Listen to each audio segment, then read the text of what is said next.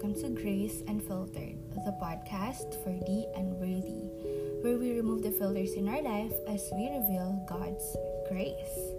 Today, Grace asks, what if they don't love me the way that I love them? It's not a very good feeling this way. Yung feeling mo na parang ikaw na yung mas nagmamahal. Kasi feeling mo parang ikaw na lang yung bigay ng bigay. Feeling mo wala nang naibabalik para sa'yo.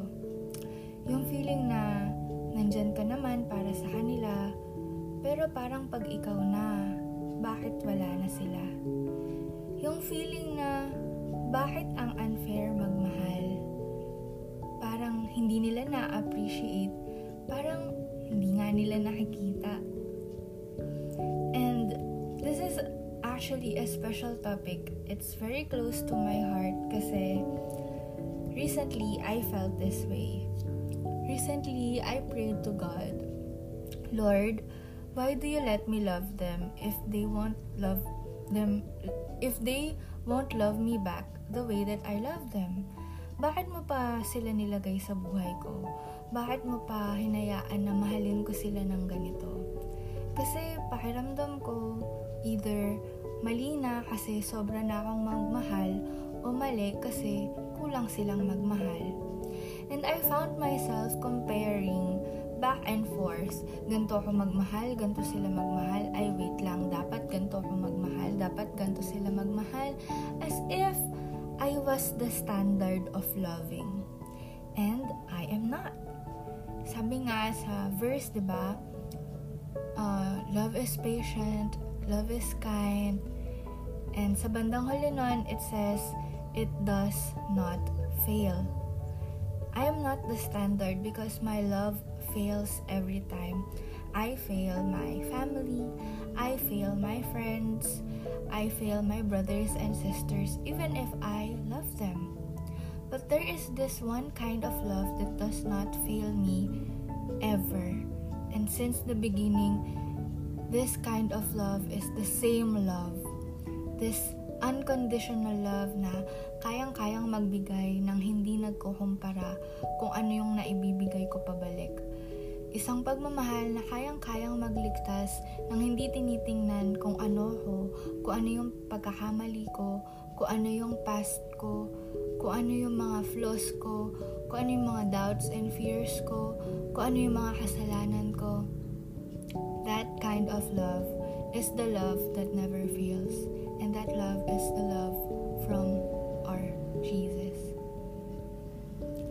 And when I was praying this, nung panahon na parang nag-iisip ako kung tama pa ba yung ginagawa ko, or yung time na nagko-compare ako sa love na naibibigay ko versus sa love na nare-receive ko, I found that I was being really selfish. Kasi when loving, you don't need a sukatan. Hindi mo kailangan ng timbangan. Hindi mo kailangan ng batayan para malaman kung mahal mo ang isang tao at kung mahal ka nila. Because that's not love. Sabi nga nila, love is a give and take relationship.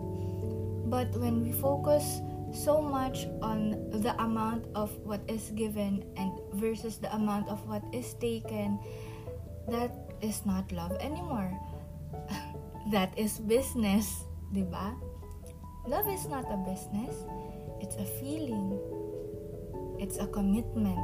It's an everyday choice. And so, when I choose to love someone, I stop myself when nagkakaroon na ako ng thoughts na, teka, will this person love me the way that I love them? Kasi when I think like that, all my relationships will fail. Even in my family, even in my friends, it will all fail because I'm too focused on what I am receiving and maybe on what I am giving. Nare-reciprocate ba? Friends, if love isn't reciprocated, is it still love? Or change the question. If we're loving at naghihintay tayo ng kapalit, do we really love that person? You know, my number one model when it comes to loving is really our God. And I know I won't love the way He does. Tao lang ako, nagsiselos, nagtatampo, and as I said earlier, my love will fail at times. But the way God loves me is so much that I am overflowing, and that there's no more space for me to overthink these thoughts.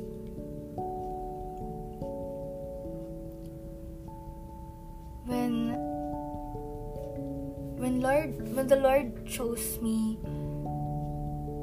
when He called my name, when He said He loved me, and when He sacrificed His only Son on that cross, that's love. And yes, there are most of the times I forget because I'm too focused on myself. But He never fails to remind me. When I was praying, yung prayer ko kanina, yung nag-iisip ako kung tama pa ba, nagtatampo ako sa mga taong minamahal ko dahil hindi ko nakukuha yung mahal pabalik.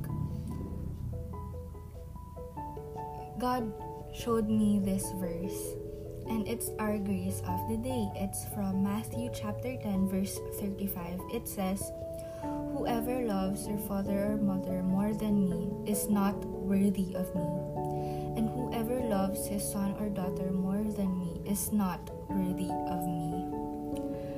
And I stopped right there and then. Lord, do I love them more than I love you? Kaya ba ganito yung nararamdaman ko?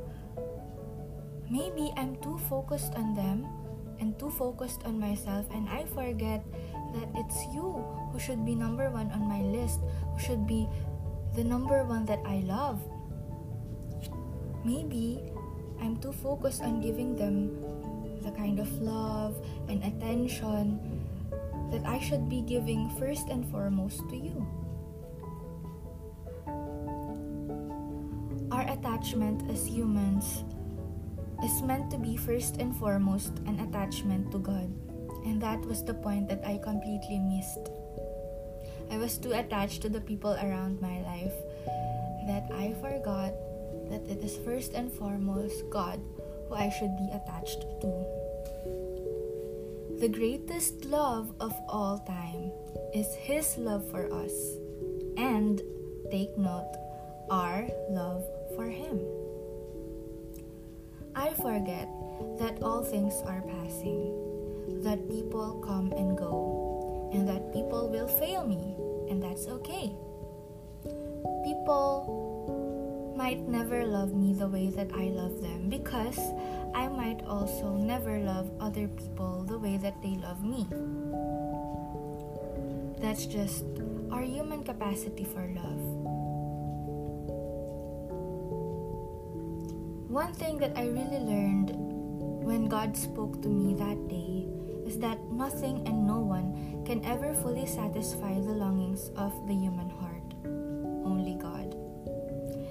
And at that time, I was so ashamed kasi nahiya ako kay Lord na nakalimutan ko na naman na siya pala yung unang-una dapat kong mahalin.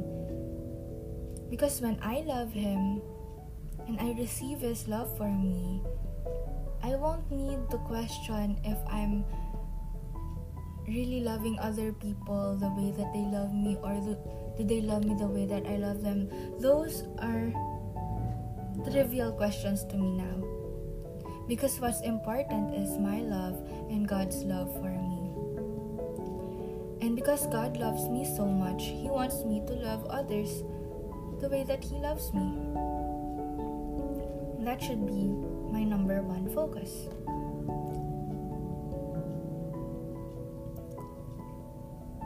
Friend, whoever is listening right now, you might be in the same situation as I am, or you might have felt this way in one time or another. When we love and when we feel that we're not receiving the same love that we give, maybe it's because we're looking at the wrong source of love. Hinihingi natin yung same na love na binibigay natin sa maling mga tao. Because only God can fill the longings of our heart. Kasi kung i-apply ko tong logic ko na kung yung ano yung pagmamahal na binibigay, yun din ang dapat matatanggap, baka talaga nga namang mahiya ako dahil yung pagmamahal sa akin ng Panginoon, wala pa sa kapiranggot yung maibabalik ko. And I can spend my whole life trying to do that, and I will still fail. Love is not something that we measure. It's something that we choose to do every day because of one reason alone, and that is because God loved us first. As we close this podcast episode, allow me to pray for you and to pray for all of us, for our hearts, na minsan nang naramdaman to, na minsan nang naisip na wag na lang kaya akong magmahal, parang unfair naman kasi. In the name of the Father, and of the Son, and of the Holy Spirit. Amen. Lord, we thank you for your affirmations. We thank you for your message.